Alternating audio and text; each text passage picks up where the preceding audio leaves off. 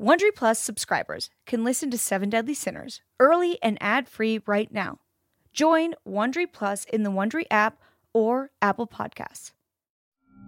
You're listening to a Morbid Network podcast. Most weight loss plans are one size fits all, not taking into account each person's individual needs. Noom takes into account dietary restrictions, medical issues, and other personal needs to build a plan that works for you. Everyone's journey is different, so your daily lessons are personalized to you and your goals. Stay focused on what's important to you with Noom's psychology and biology-based approach. Sign up for your free trial today at Noom.com. That's Noom.com. And check out Noom's first ever cookbook, The Noom Kitchen, for 100 healthy and delicious recipes to promote better living. Available to buy now wherever books are sold. Whether you hydrate to live or live to hydrate, Liquid IV quenches your thirst faster than water alone. With 3 times the electrolytes of the leading sports drink, plus 8 vitamins and nutrients for everyday wellness, all in a single sugar-free stick. Liquid IV is perfect for daily use before a workout, when you feel run down, after a long night out, or on long flights. Basically, anytime you need a pick-me-up. However you hydrate. Grab your Liquid IV Hydration Multiplier sugar-free in bulk nationwide at Costco, or get 20% off your first order when you go to liquidiv.com and use code WONDERY at checkout. That's 20% off your first order when you shop Better Hydration today, using promo code WONDERY at liquidiv.com.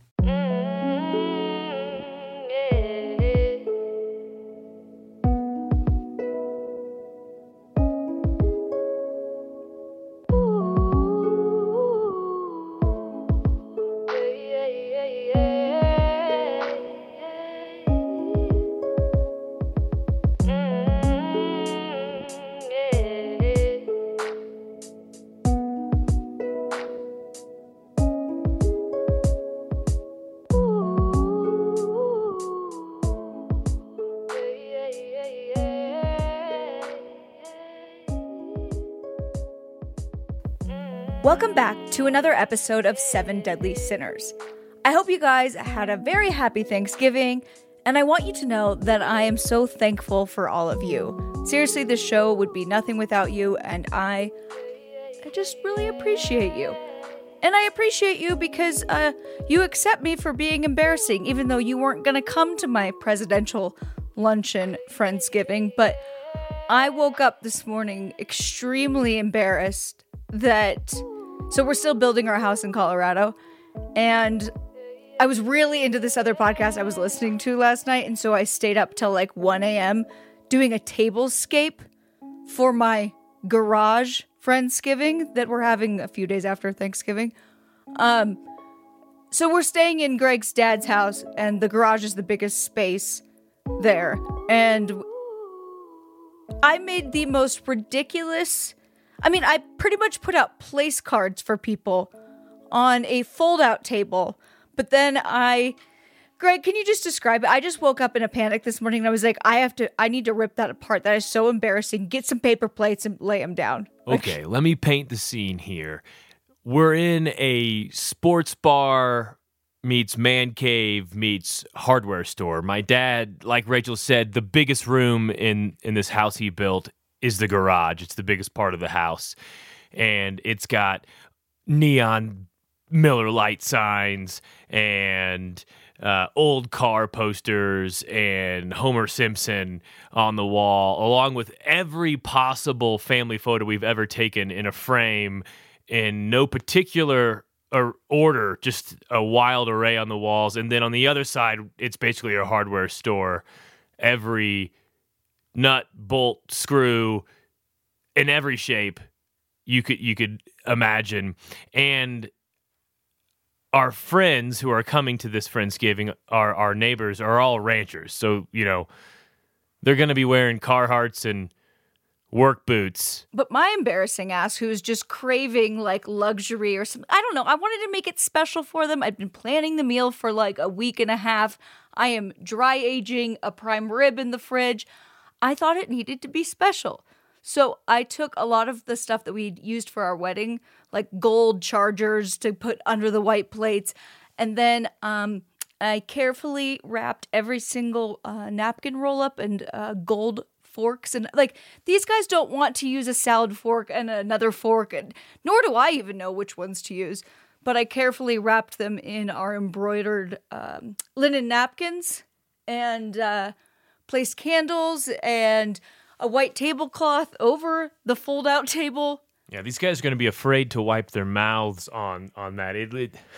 I think what sealed the deal was that I then put a silk ribbon around each napkin roll-up. I thought it was the candles. It's all embarrassing. I like right when I was done, I was like, oh, I think this is weird. And then I woke up at 6 a.m. in a panic, like, I gotta fix that before they come over. And then Greg and I laughed about it pretty much. She was wide awake. It was actually 5 a.m.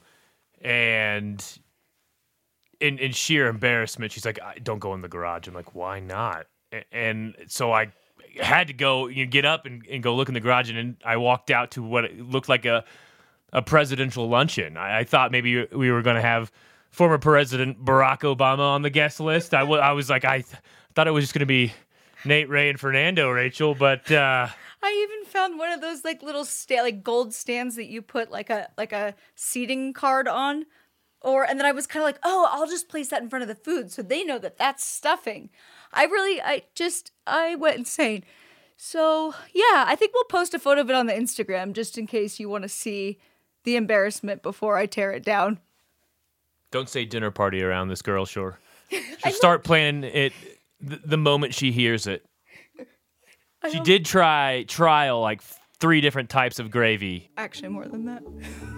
But let's stop with my embarrassing personality and get into this wild story. Candelaria Church in the center of Rio de Janeiro. We're here to remember a massacre 21 years ago when 40 to 60 children were here seeking shelter. They were sleeping outside the church, they would wash in the fountain, they would eat on the grass. And late one night, some cars rolled up and men got out and opened fire on these children. 8 young people were killed where they sought shelter. Because this is just the first of the accused, there are a number of other trials have to take place specifically in relation to Candelaria. So, one will have to wait and monitor the ongoing trials in relation to this case. A couple of weeks after adopting Rayanne, Flordelis opened her door to find 37 homeless children asking for help, and her enormous family was born overnight. This episode has it all. A politician, evangelical preacher, gospel singer, murder plots, husband and wife, mother to dozens. Yes, you heard me right. Mother to dozens of children. Then there's conspiracy, a reported swingers club, an arrest, or several. The list goes on in this twisted tale of corrupt thoughts and actions under the guise of saintly acts, which could be considered one of the more prideful things a sinner could do. I mean, how much pride do you have to make yourself a public Mother Teresa of sorts, only to use it as a guise for popularity, fame, and control? This episode takes us back to an evangelical Brazil. Is this ringing any John of God bells for you guys? If you haven't listened to that episode, I suggest you go back and do it because there's a lot of similarities between John of God and our case today. But this one starts under much different circumstances. So are we ready to dive in? Buckle up, gang. This one is a twisty, turny ride. Flordelis dos Santos de Souza was born February 5th, 1961. And listen, I'm going to get a lot of pronunciation wrong. I am currently Googling a lot of pronunciations. I think I got that one right, but just bear with me here. So Flordelis was born February 5th, 1961, and grew up in Roca Racine, Brazil, which was one of the poorest and most dangerous neighborhoods in Brazil. Basically, a tin roof slum of 60,000 people on the industrial northern end of Rio. It was controlled by a drug gang that was very suspicious of outsiders. She was raised in the Pentecostal Assembly of God Church. Her parents were members of what would become Brazil's largest evangelical church. Her artist father would paint angels on church ceilings. She was also raised in a home that doubled as a daycare, often watching over 100 kids at a time with her mother. So the way her life turned out isn't surprising. It's a kind gesture to take in the neighborhood kids, but I have to imagine the stress of that situation was at a chaotic level. Still wonderful of them to do so, but perhaps this experience, coupled with what happens next, would color much of Flordelis' life. Like many evangelical kids under the influence of their parents, she felt called by God at an early age, leading prayer sessions in her youth. But then, tragedy struck.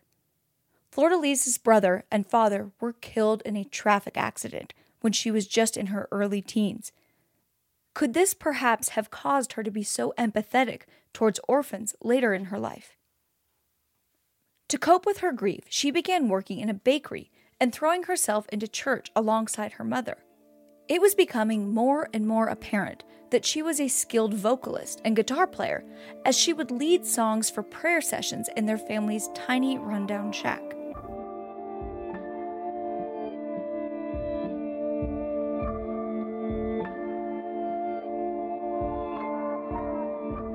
By the late 1980s, the neighborhood continued plunging further and further into crime and drug-related violence, with one of the highest murder rates in the world. It was during this time, dodging a deluge of cocaine and automatic weapons exchanges, that Flordelis and her mother opened their own storefront church, and the young woman began leading young male disciples. One of them, a teenager, who would become her future husband. Yeah, she's fun. This is getting uncomfy. Just buckle up. This is when she felt called to preach in prisons and work with prostitutes, all while proselytizing at a local hangout for the homeless and hardened criminals. Every Friday at midnight, she and a group of ragamuffin disciples would set forth from the family church to confront young gang members and attempt to convert them. She told The Guardian, quote, "Nobody did the kind of work we did. My mom thought I was mad. My family thought I was mad. Everyone thought I was mad. But my desire to do something has always spoken louder than common sense. Flordelis can't live if she's not doing something for someone else." And why is she talking about herself in the third person? Flordelis can't live if she's not doing something. That's a sign of some sort of narcissism. Not only would she share the gospel with them, she also began offering her cramped home as a sort of shelter. And her following grew. And her family grew slowly and steadily after converting sinners in drug dens into saints marching on. One such converted saint was Wagner Pimenta, one of Flordelis' first foster sons, who joined the family in his early teens to help with the mission of converting the most vile offenders into Christianity. "We were in awe of her," he said. "We felt honored to be a part of that group." She would later marry and have 3 children of her own, Simone, Flavio, and Andrino, with a husband who would eventually leave her. Wagner recalled of this time that he was living with the 3 biological children and at least 5 other local teens. The first to arrive, according to Flordelis' 2011 autobiography, was Carlos, a 19-year-old cocaine addict and drug trafficker whose cousin was one of the neighborhood's most notorious killers. He ran away in hopes of escaping a life of drugs. Several other young men and women would come and go as well, facing similar life stories or serious problems at home, and some never left. Additionally, some of the young men dated Flordelis' daughter Simone, including, according to Wagner, one Anderson DeCarmo, who moved into the home when he was just 14 or 15, and this is an important point to remember. Flordelis had another movie-worthy scene take place during her nightly Salvation Alley runs. she met a mother that was going to abandon her child in a vacant lot, and Flordelis offered to take that baby home, and this became the first child Flordelis adopted. The mother then kept track of Flordelis and was an integral part of what happens next.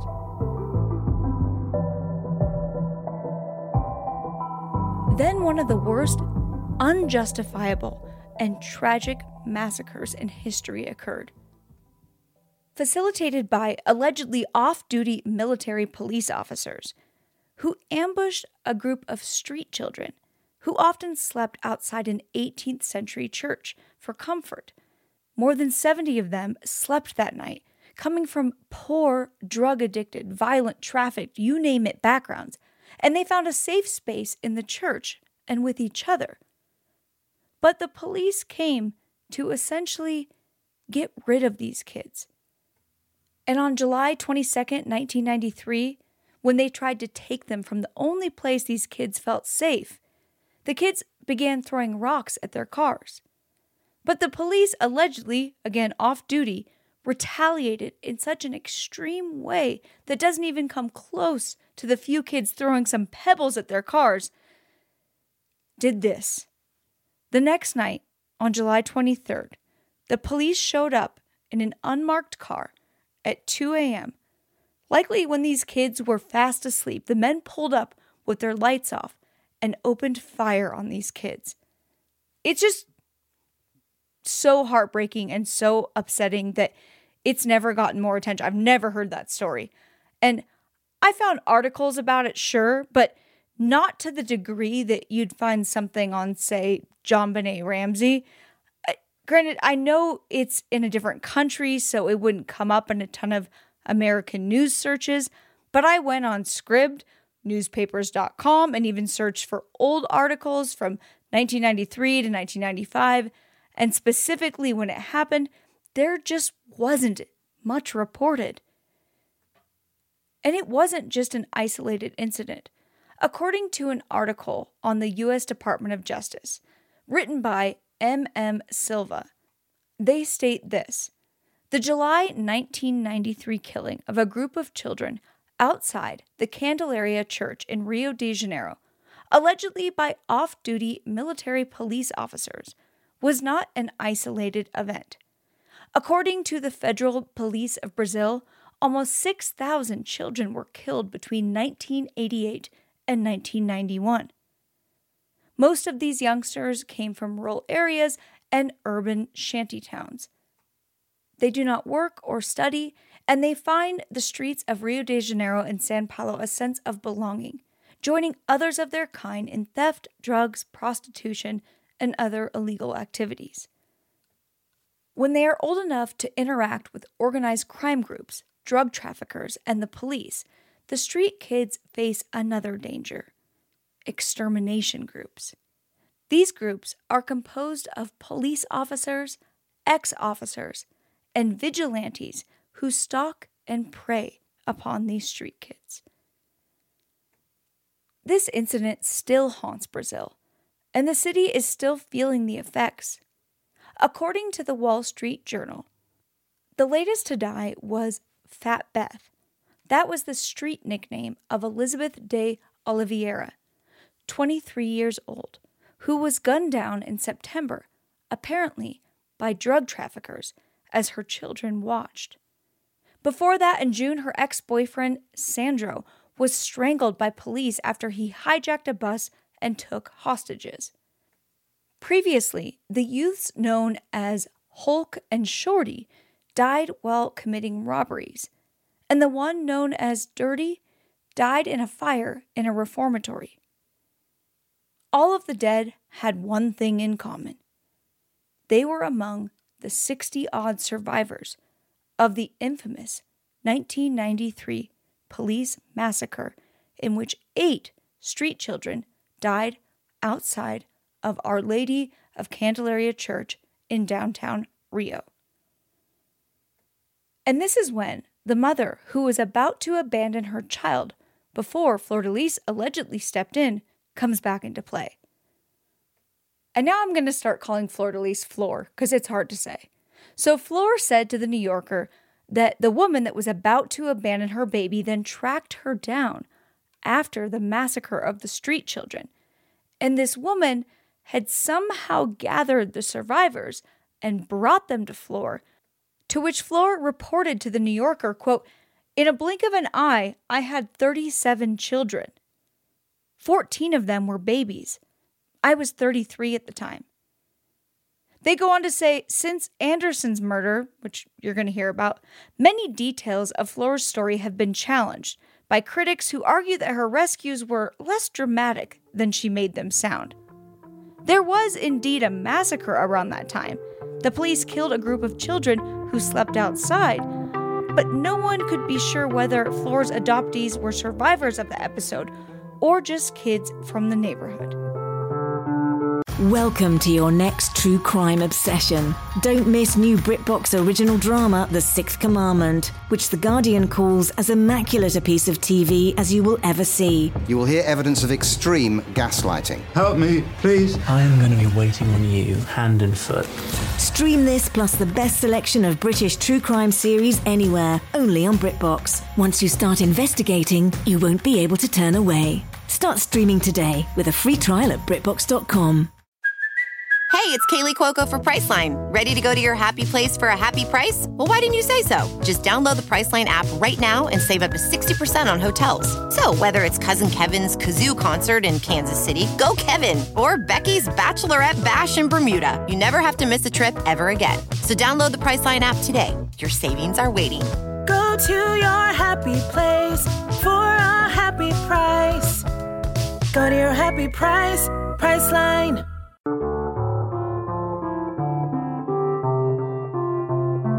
And soon, her small 2-bedroom home was filled with more than 50 babies, children, and teens sleeping on every square inch of the floor in crowded squalor. Several babies sharing one cot, people sleeping on and under tables, sharing germs, and even sharing a scabies outbreak.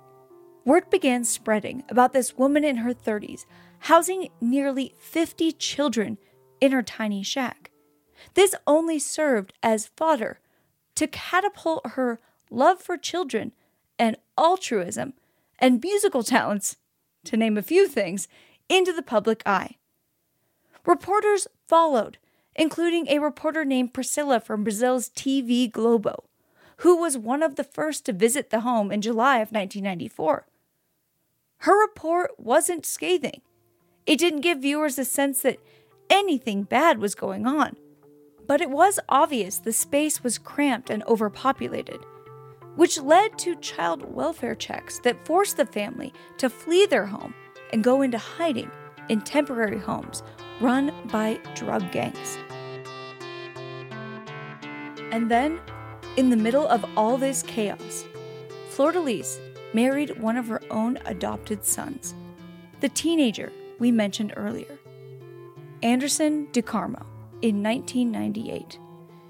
And that's just a little too Woody Allen for me, especially considering that child dated Flordelis' daughter. Many sources, including Wagner, claim Anderson was adopted into the family when he was 14 or 15, and he and Flordelis were married when he was 21. She would have been 37, if my math is correct. Flordelis insists in some interviews that they had met at her church and did not start a relationship until he was 18. But she did tell the New Yorker that she took him in when he was about 16, when he left his family to join hers. It's not all quite adding up, but really nothing does with her. Regardless, the media is beginning to turn on her, and newspaper headlines are screaming that she's an abductor of children. She arranged a meeting with an official from the United Nations who had previously lobbied to have police hunt her down. But as she told the New Yorker, officials were so moved by her story that they decided to take her side. With help from the children's advocate, she legalized her custody, creating the Flordelis Family Home Association as an umbrella group. This new media attention brought some favorable publicity to the growing family, and they began to parade around a circuit of several of Brazil's popular daytime TV talk shows, helping her and her brood gain attention and donations, like furniture, a home, free groceries every week, and a washing machine, to set them on their way to their next venture. Guess what that was? A church. In 1999, the newlyweds co-founded a church together that translates to the Community of the Evangelical Ministry of Flordelis. It began in the garage of one of their temporary homes. Neighbors and friends and businessmen began attending prayer sessions after that. And those prayer sessions turned into weekly singing performances by her. Anderson then became Pastor Anderson of the growing congregation that would see parishioners flock by the thousands to hear the singer belt out worship songs. The largest of the 6 church venues was a converted bus depot that was regularly attended by 5,000 faith seekers. That sounds absolutely massive. It was called City of Fire and even housed a gift shop to buy trinkets like coffee mugs with inspiring messages. Flordelis was quickly becoming one of the most famous, charismatic evangelical figures in Brazil. A successful church wasn't enough to keep this mom of dozens busy, though. At one point, she alleges she had 55 adopted and biological children, and was eventually accused of adopting the children without following proper legal procedures.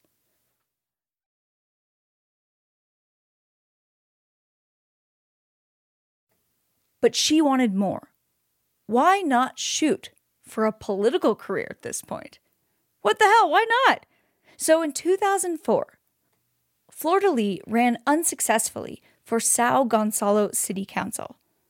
And so when that didn't work, why not try to make it even more known to the masses that you're a do-gooder, a servant of God, a philanthropist that adopts scores of children to save them from a life of deprivation and get them off the streets. Let's push that agenda a little more. And evidently, it worked. Her star was rising, and media were continuing their positive, uplifting coverage of the evangelist. A film based on her supposed saintly life was released in 2009, with some of Brazil's top soap actors in starring roles. The film even premiered at Rio's International Film Festival, where the family received the literal red carpet treatment, though the film was a flop. But the newly coined celebrity was then approached by one of the Rio de Janeiro's top gospel labels, MK Music, to release her first official album in 2010. Though she had previously released numerous independent records before that, but this was the label. And she ended up releasing 6 albums as well as a video album. And rising star she was. Just take a listen. Ele mora acima de tudo, além do universo, mas pra te ajudar, sempre está bem perto. Os montes e vales atravessa por ti. But again, this is not enough. She wanted more. Why not shoot your shot in the political arena again? So in 2016, she unsuccessfully ran for the mayorship of São Gonçalo. But ever the optimist, she finally succeeded in a run for a seat in Brazil's House of Congress. She claimed to have a dream sent by God and told the New Yorker, "A strong wind blew from my back, and those papers flew around. And then I saw a picture with 4 numbers. In the elections for Brazil's Congress, each candidate is identified by 4 numbers. I woke up my husband and I said to him, I'm going to be a politician." And she beat her opponent in the 2018 election by receiving almost 200,000 votes. From 2019 until 2021, she was a member of the Chamber of Deputies in Rio de Janeiro.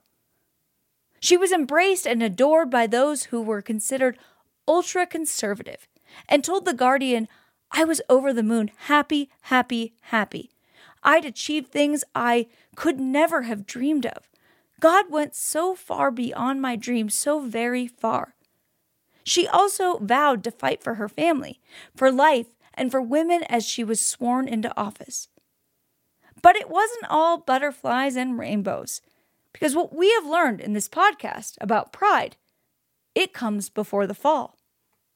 And it was a pretty hard and tragic fall, early in the morning of June 16th, 2019, when her 42-year-old husband was shot dead in the garage of the gated family home. It was initially seen as a politically motivated attack. 2 of her sons drove Anderson to the hospital, but it was too late. At the time, Anderson was managing her political career and caring for the family home, which was actually a sprawling compound of 4 separate structures. 22 of the family's children still lived at home, ranging in age from 3 to 40. And the couple at this point had been together for 26 years. She took to Instagram shortly after his death in a post to her 1 million followers, posting a photo of she and her late husband during a trip to Israel. The caption, "I still feel lost. Part of me died with you. I feel a mixture of pain and disgust. What they did to you was so cruel." She said that before she wrote, signing off, "I love you, my baby." The grieving widow even gave a sermon at her husband's wake to the gathering of 2,500 mourners and spoke of a prophetic dream one of her children had in which they saw Jesus cutting a rose with a sickle. "When he told me about it, I told him, God is going to take someone from our house. Now, there he is, our shepherd," which is what she said at the funeral service. It was a rather convenient prophecy. And wouldn't you know it? Several hours after the service, 2 of her sons were arrested. It was made publicly known that Anderson was killed with a gun purchased by one of his own adopted children, 18-year-old Lucas, who pleaded guilty and accused another one of his brothers, 38-year-old Flavio, of committing the actual murder. In the days after the murder, details and accusations against the singer began to flood the Brazilian media, including claims the pastor had been found semi-nude and shot more than 30 times in the groin and the upper thighs. There were also unfounded claims that the married couple spent their last night together in a swingers club, after additional reports of her being spotted at a West Rio club multiple times under the influence. She, of course, claimed that that wasn't true and that her husband had been killed by burglars, not their adopted children. But it wasn't enough. 5 of the 6 churches closed. She was suspended by her political party. Actors who had appeared in the film about her life spoke of their regret in sharing her story. And still the investigation continued, and dozens of people, including the couple's children and grandchildren, were questioned by authorities. 2 of the children claimed Anderson had received death threats and even an execution order before his untimely death. Also, according to Al Dia News, 3 days before the murder, they saw their mother write in a notebook, quote, "We will break Anderson's cell phone and throw it off the Rio Bridge." The phone never turned up, though. But this is where things get really wild. Not only did the tides turn, and she was shortly after accused of masterminding the barbaric murder of her preacher husband, it was also revealed that she had attempted to have him killed at least 6 other times through poisoning his food and drinks with arsenic or in staged robberies. One of the congresswoman's daughters allegedly had even searched the internet for cyanide in food, but claimed it was merely out of curiosity to help a friend whose dog was sick. Another of the couple's daughters, Marcy, told that her father suspected the death threats were coming from someone in the family, and he sat his children down to question them one by one. The girl had her own issues with her father, telling the police that he didn't give her money she asked for or let her progress in the family's church. She also alleged that he abused one of her sisters, Simone. And I find that allegation very interesting, considering Wagner had said that they had been in a relationship and Marcy admitted to trying to poison her father's food. But let's also remember that he was 14 to 15 when he entered the family and likely had began a sexual relationship or some type of relationship with Flordelis probably before he was 18, though she claims he was 18. It's just weird. And these attempts began as far back as May 2018, when the contaminated food caused him to be hospitalized several times.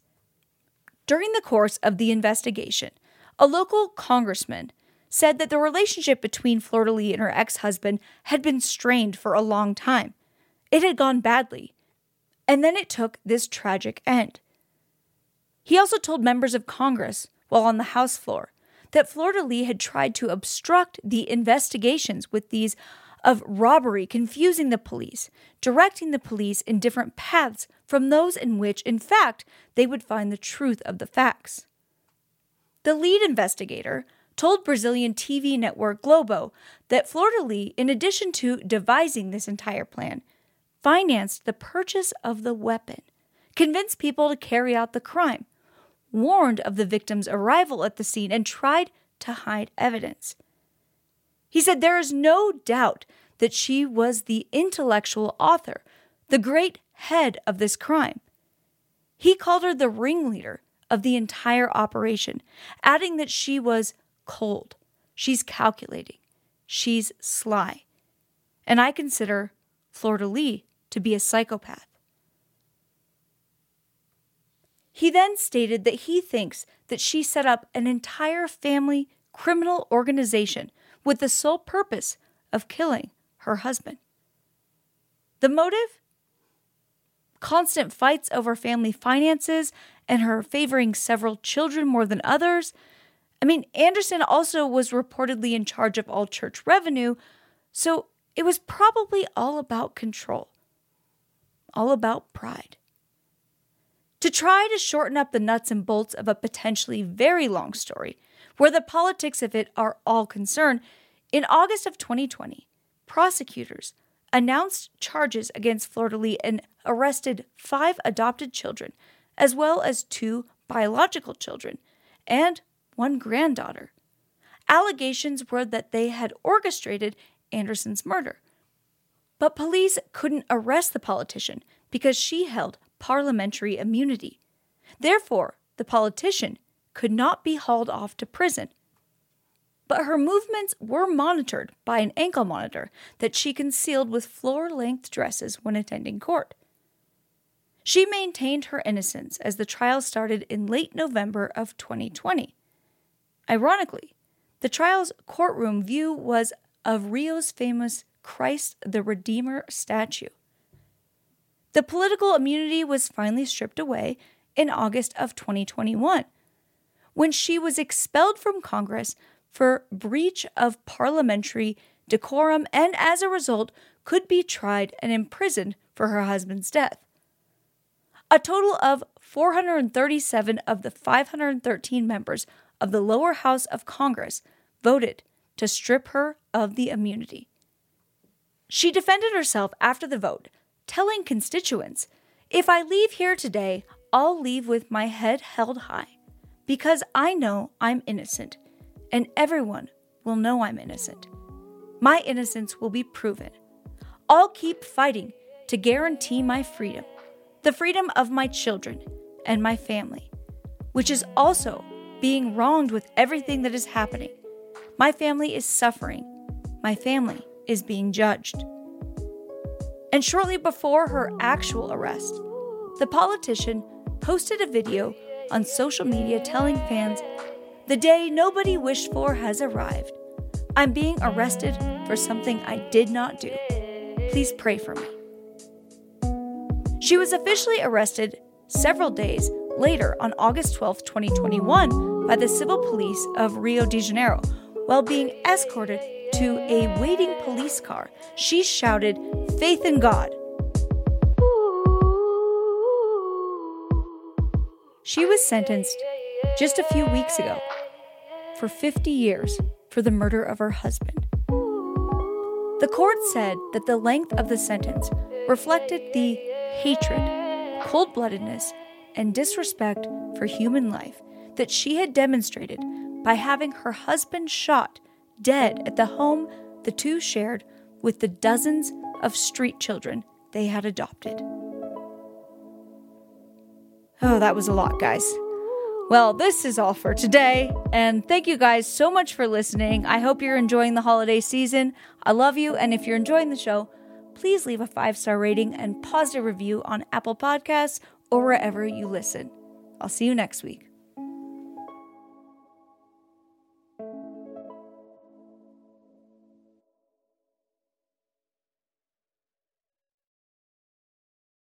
Hey, Prime members, you can listen to 7 Deadly Sinners early and ad-free on Amazon Music.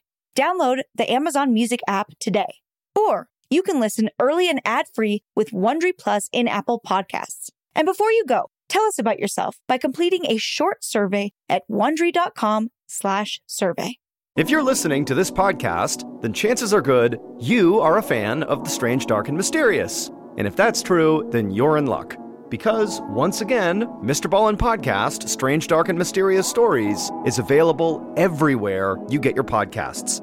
Each week on the Mr. Ballin' Podcast, you'll hear new stories about inexplicable encounters, shocking disappearances, true crime cases, and everything in between. Like our recent episode titled White Dust. After a middle-aged couple fail to answer their daughter's messages and calls, the daughter drives the few hours to her parents' house to check on them. But after arriving and seeing both her parents' cars in the driveway, the daughter gets an uneasy feeling and just can't stomach going inside. To hear the rest of that story and hear hundreds more stories like it, follow Mr. Ballin' Podcast on Amazon Music or wherever you get your podcasts. Prime members can listen early and ad-free on Amazon Music.